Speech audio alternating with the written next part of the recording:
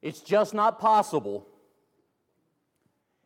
It's just not possible to praise God too much. But it is entirely within the realm of possibility to praise Him too little.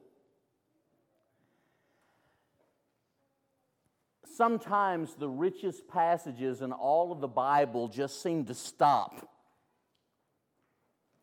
And they burst into praise to God. Look in your Bible at Ephesians chapter 1. In Ephesians chapter 1, Paul is unpacking just all kinds of great information about God and the salvation that He's made possible in Jesus. And how that our salvation is a God thing. The Father, the Son, and the Spirit, each involved in this one great divine act of making salvation possible for us. Look at verse 6, though, of Ephesians 1. To the praise of His glorious grace. Then look at verse 12 and verse 14. As this rich passage, and it's really the longest sentence, Ephesians 1, 3 through 14, in the entire New Testament, he has to take time to praise God as he thinks about our salvation and how it's been accomplished in Jesus. To the praise of His glorious grace, to the praise of His glory, to the praise of His glory. I guess that's one for the Father, one for the Son, and one for the Holy Spirit. I don't know. When you look at the old song, Amazing Grace, there has always been a verse that made me wonder. When we've been there 10,000 years, bright shining as the sun, we've no less days to sing God's praise than when we first begun. You mean we'll never get tired of praising God? I believe that's exactly what the writer of the song meant. You see, when we are in the presence and when we see the face of Jesus, Revelation 22 and verse 4, what we prize, we praise. Who we prize, we praise. Briefly, let's look at the subject of praise. And I've entitled this lesson, Praise Prompts. Praise has to do with magnifying God. Praise has to do with lauding Him, His worship, because of His worthship. We laud and praise Him because of His worth. We prize Him. We treasure Him. We take great pleasure in the things that we treasure. How about the people that we treasure? We take pleasure in God. We express it in praise. 4 observations about praise. And this idea of a praise prompt. Sometimes you and I need to be reminded. We need to take specific action to provoke us to act in an appropriate manner. If it's possible to praise God too little, but impossible to praise God too much, I suspect most of us need encouragement and prompts to praise Him more. Amen there? Therefore, these observations. Let's consider praise its priority. Open your Bible to Psalm 34, verse 1. Praise its priority. I want to keep prompts in my mind and in my heart so I will express my love to God and how much I treasure and prize Him in praise. Psalm 34, verse 1. I will bless the Lord at all times. His praise shall continually be in my mouth. The priority of praise. His praise will continually be in my mouth. Psalm 147 and verse 1 would say, it is fitting for such praise to ever be in our mouths. I wonder how many of us say things that are unfitting, that don't really exude praise to God.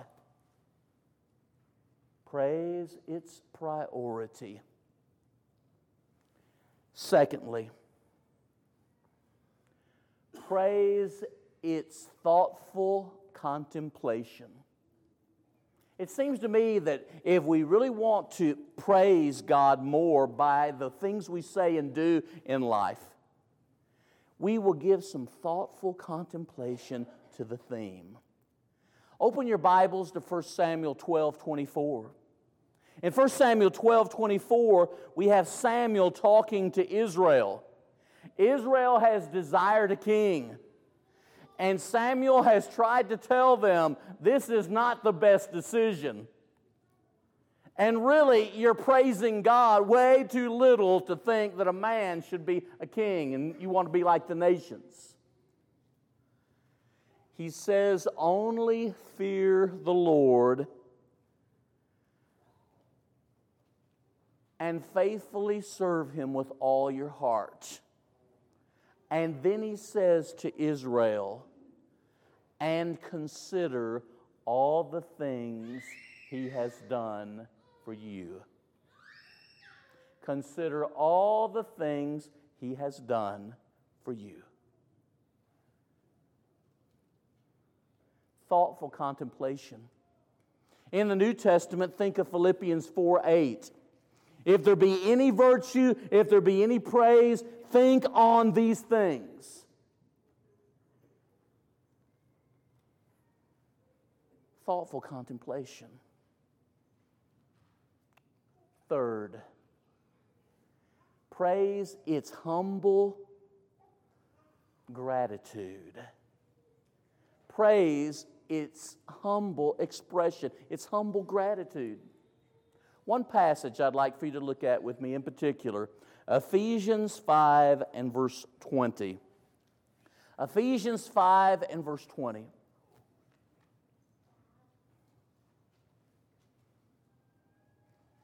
The passage reads, giving thanks always for all things to the Father in the name of our Lord Jesus Christ. How can you give thanks always? And how can you give thanks always for all things? It's the kind of rabbit that many people love to chase in an adult Bible class, often in the auditorium. But what the writer is saying is this: there is no circumstance in life when we cannot find legitimate things to praise God for. And that is what we should be doing.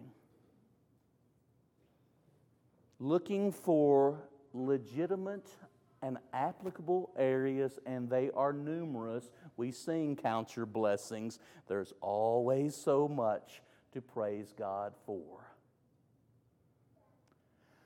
A number of years back, as a matter of fact, in the 1800s, a well-known writer of commentaries was robbed.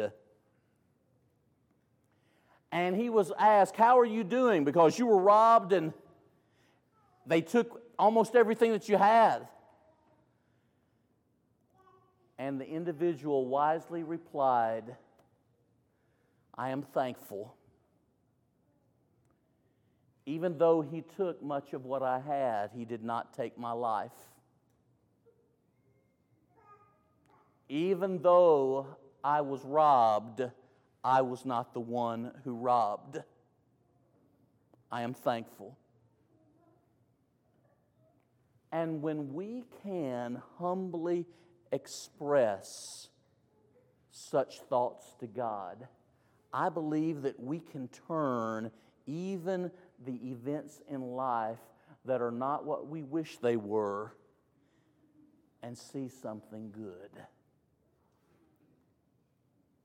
It's thoughtful, humble expression. For all things, to the Father, in the name of our Lord Jesus Christ. Now lastly, a fourth observation. Praise its anticipated glory.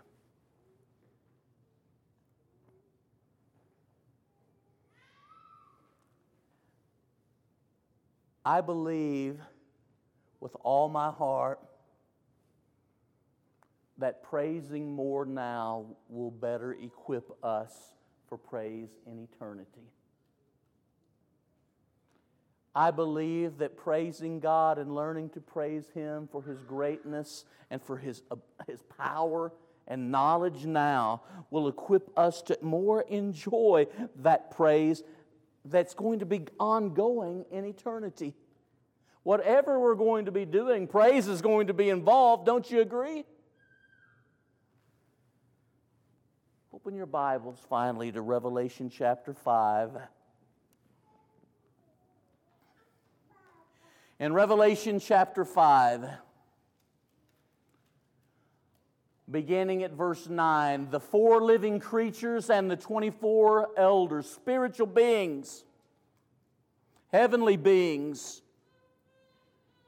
they sang a new song saying, and they're talking to the Lamb, Jesus, worthy are you to take the scroll and to open its seals. The history of salvation is all about you and your action, Jesus. For you were slain, and by your blood you ransomed people for God from every tribe and language and people and nation. And you have made them a kingdom and priests to our God, and they shall reign on the earth. And John says, then I looked and I heard around the throne and the living creatures and the elders the voice of many angels, numbering myriads and thousands of thousands, saying with a loud voice, worthy is the Lamb who was slain to receive power and wealth and wisdom and might and honor and glory and blessing.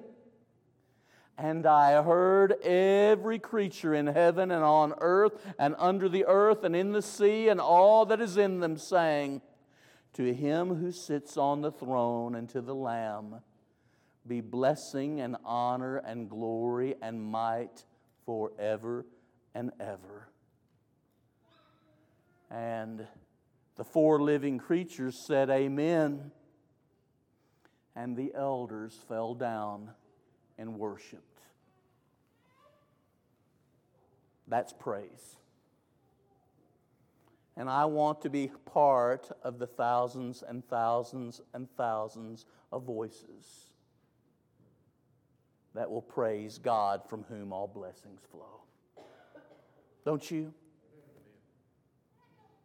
Praise prompts will help us be ready for eternity.